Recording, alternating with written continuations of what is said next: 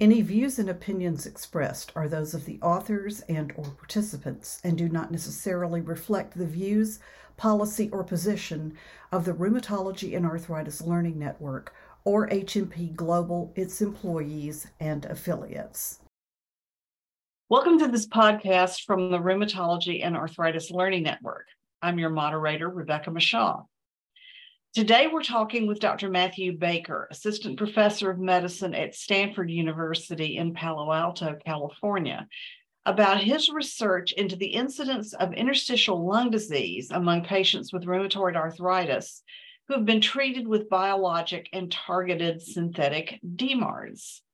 Thanks very much for joining us and telling us about your research. This sounds very interesting. Yeah, thanks for having me. So what led you to choose this topic of whether the risk of ILD among patients with rheumatoid arthritis is modified by treatment with various types of DMARDs?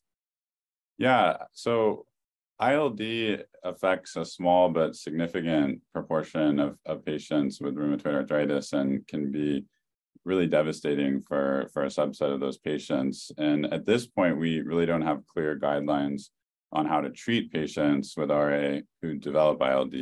And this study didn't directly address that question, which is a much harder question to answer with retrospective claims data, which is what we use for this study.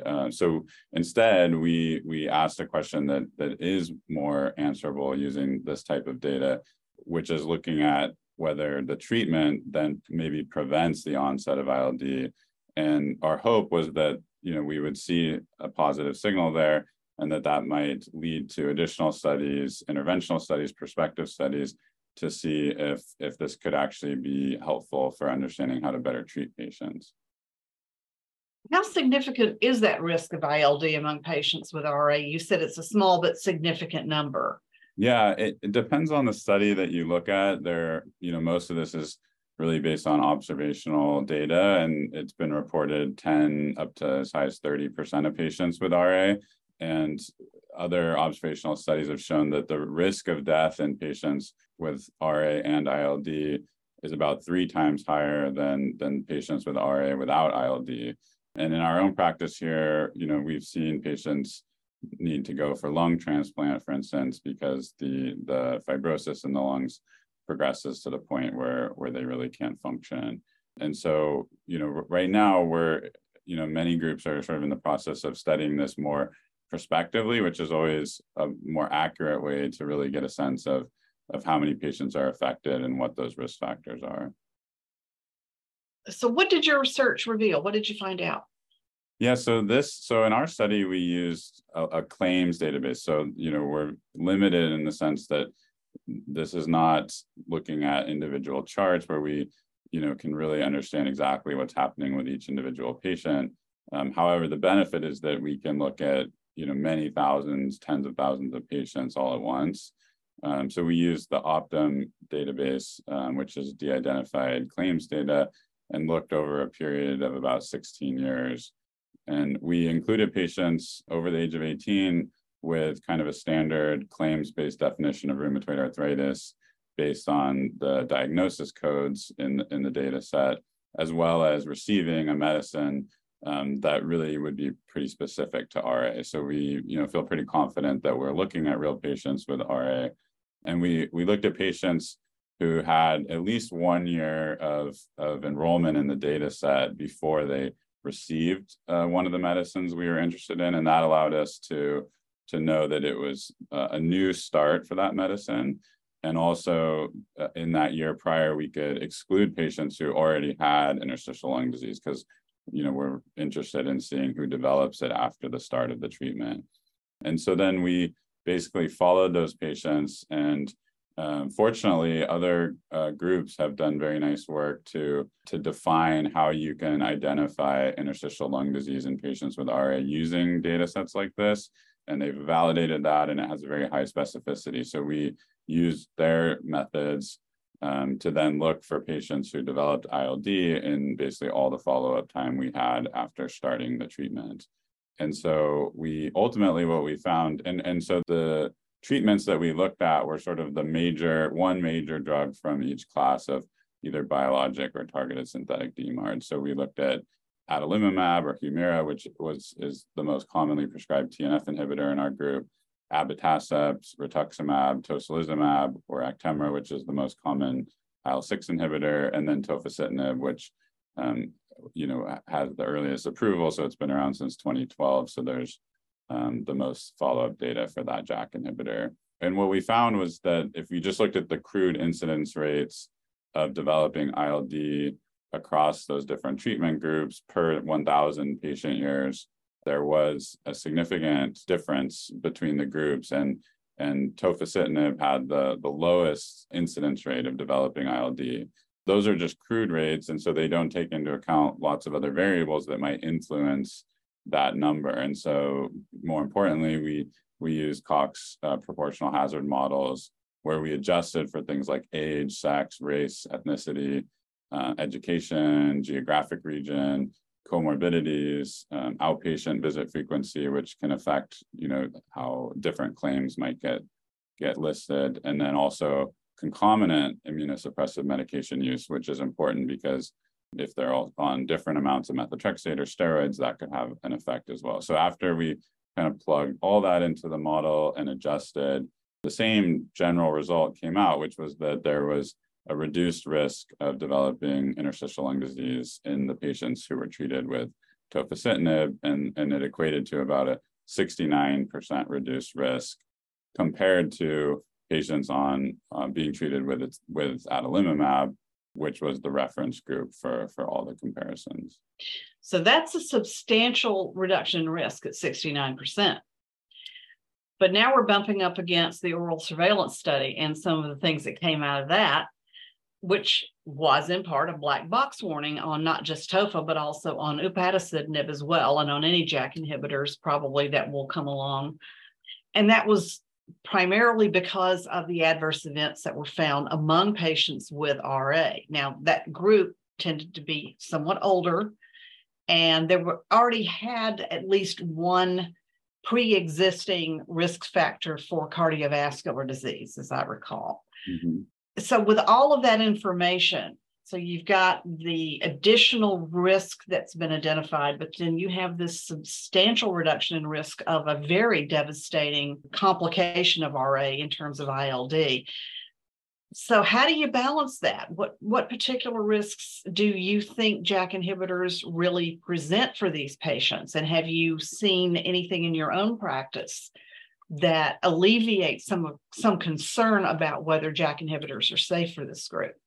It's a great question, and one that I think everybody in rheumatology continues to grapple with, and governing bodies and probably regulatory bodies too, because there's a lot to unpack in all of the studies that have been done, the oral surveillance trial, and then multiple post hoc analyses of that study, as well as real world data that mostly recapitulates, but some that don't, because it's looking at different patients. So I think, just to kind of reiterate your point, the oral surveillance study was a phase 4 post-marketing study that was meant to be a non-inferiority study to see if tofacitinib was non-inferior to either adalimumab or etanercept with regard to major adverse cardiovascular events and malignancies.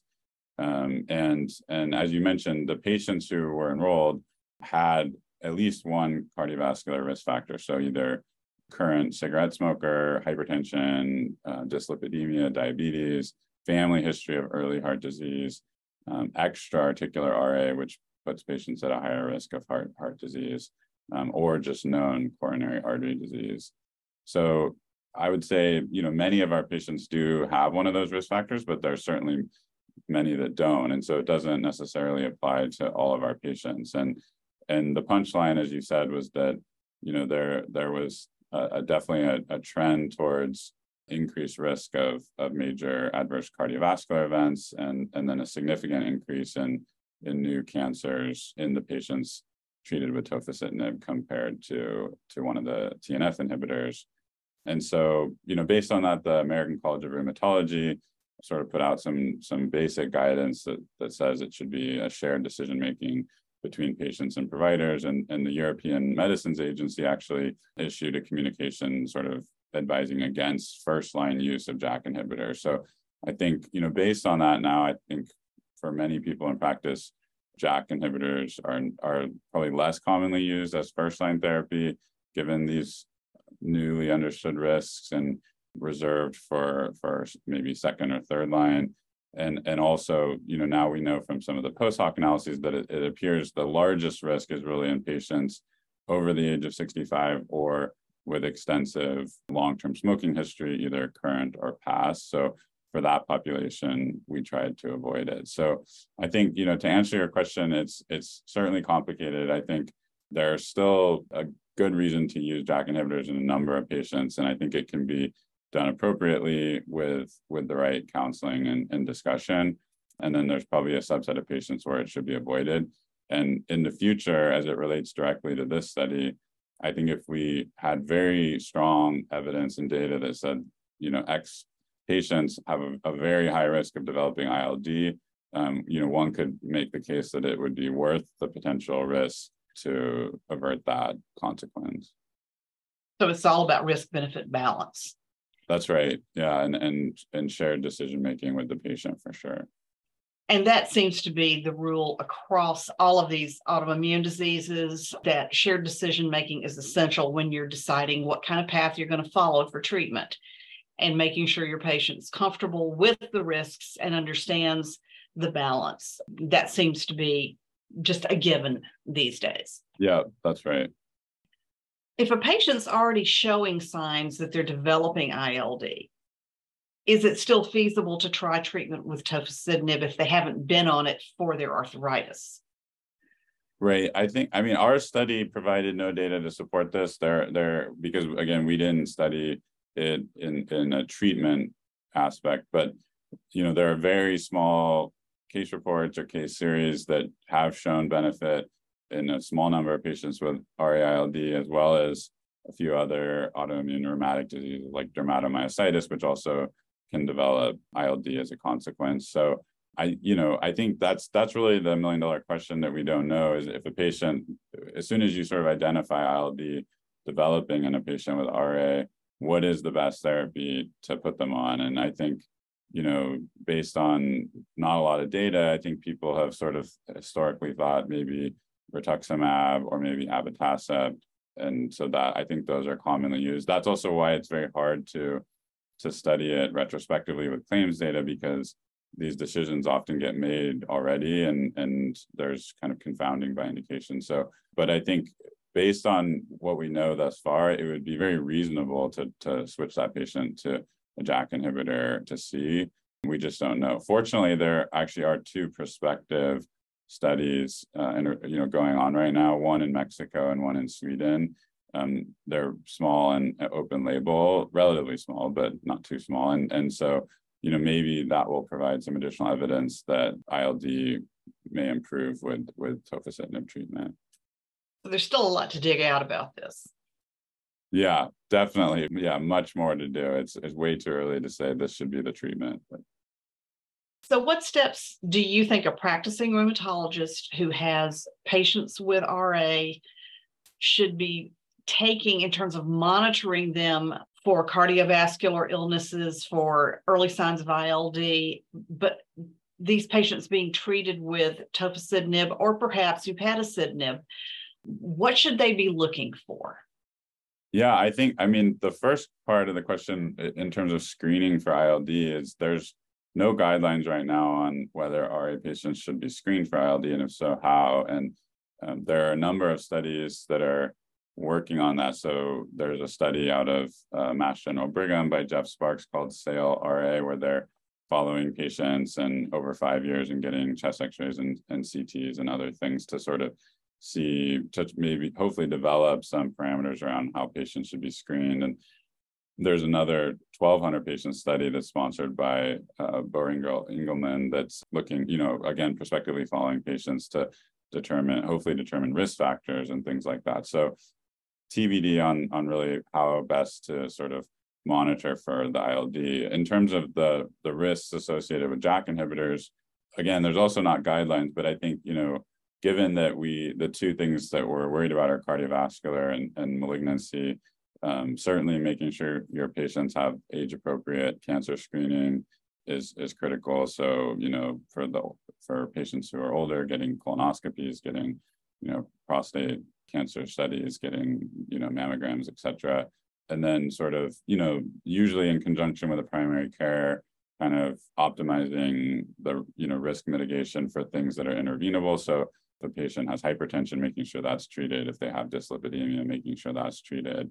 Kind of all the modifiable risk factors should be dealt with. So are you going to continue research yourself into this topic? And is the efficacy of upadacitinib also being investigated in the context of some of these new studies?